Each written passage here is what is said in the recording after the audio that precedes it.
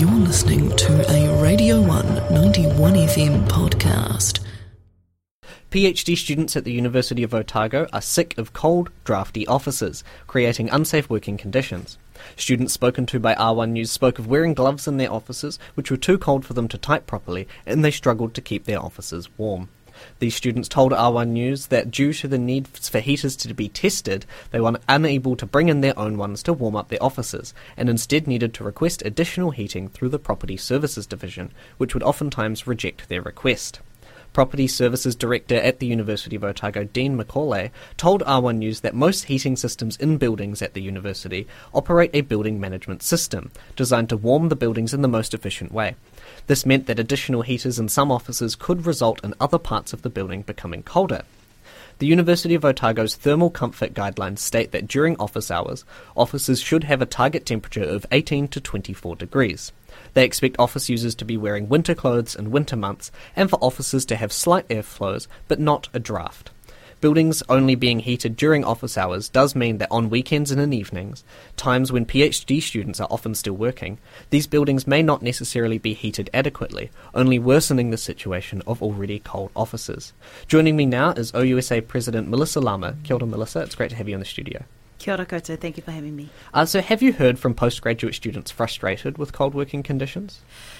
Personally, no, I haven't in terms of in my role, but in conversations with other postgraduate students, I'm doing my doctorate myself, so I have been in a couple of cold offices, and they have mentioned that some of the heating is just not up to date, or there is no heating in them.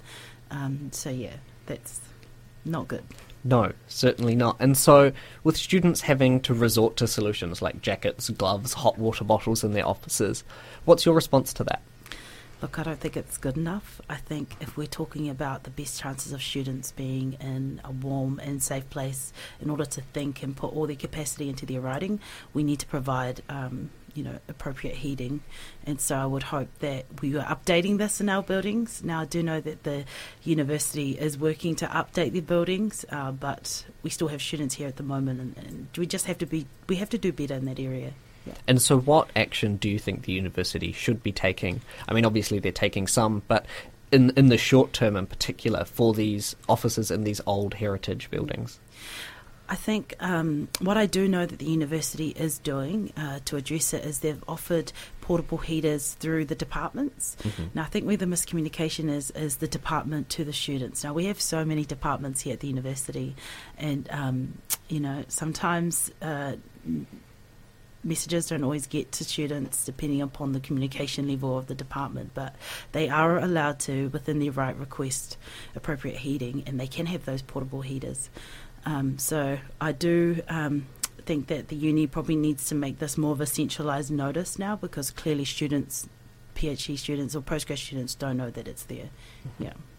And so we heard of one PhD student who was told not to complain about their cold office at their PhD meeting after 6 months. Do you think that part of this problem with the department not bringing these issues, or being able to get them from the department, could result from a power imbalance?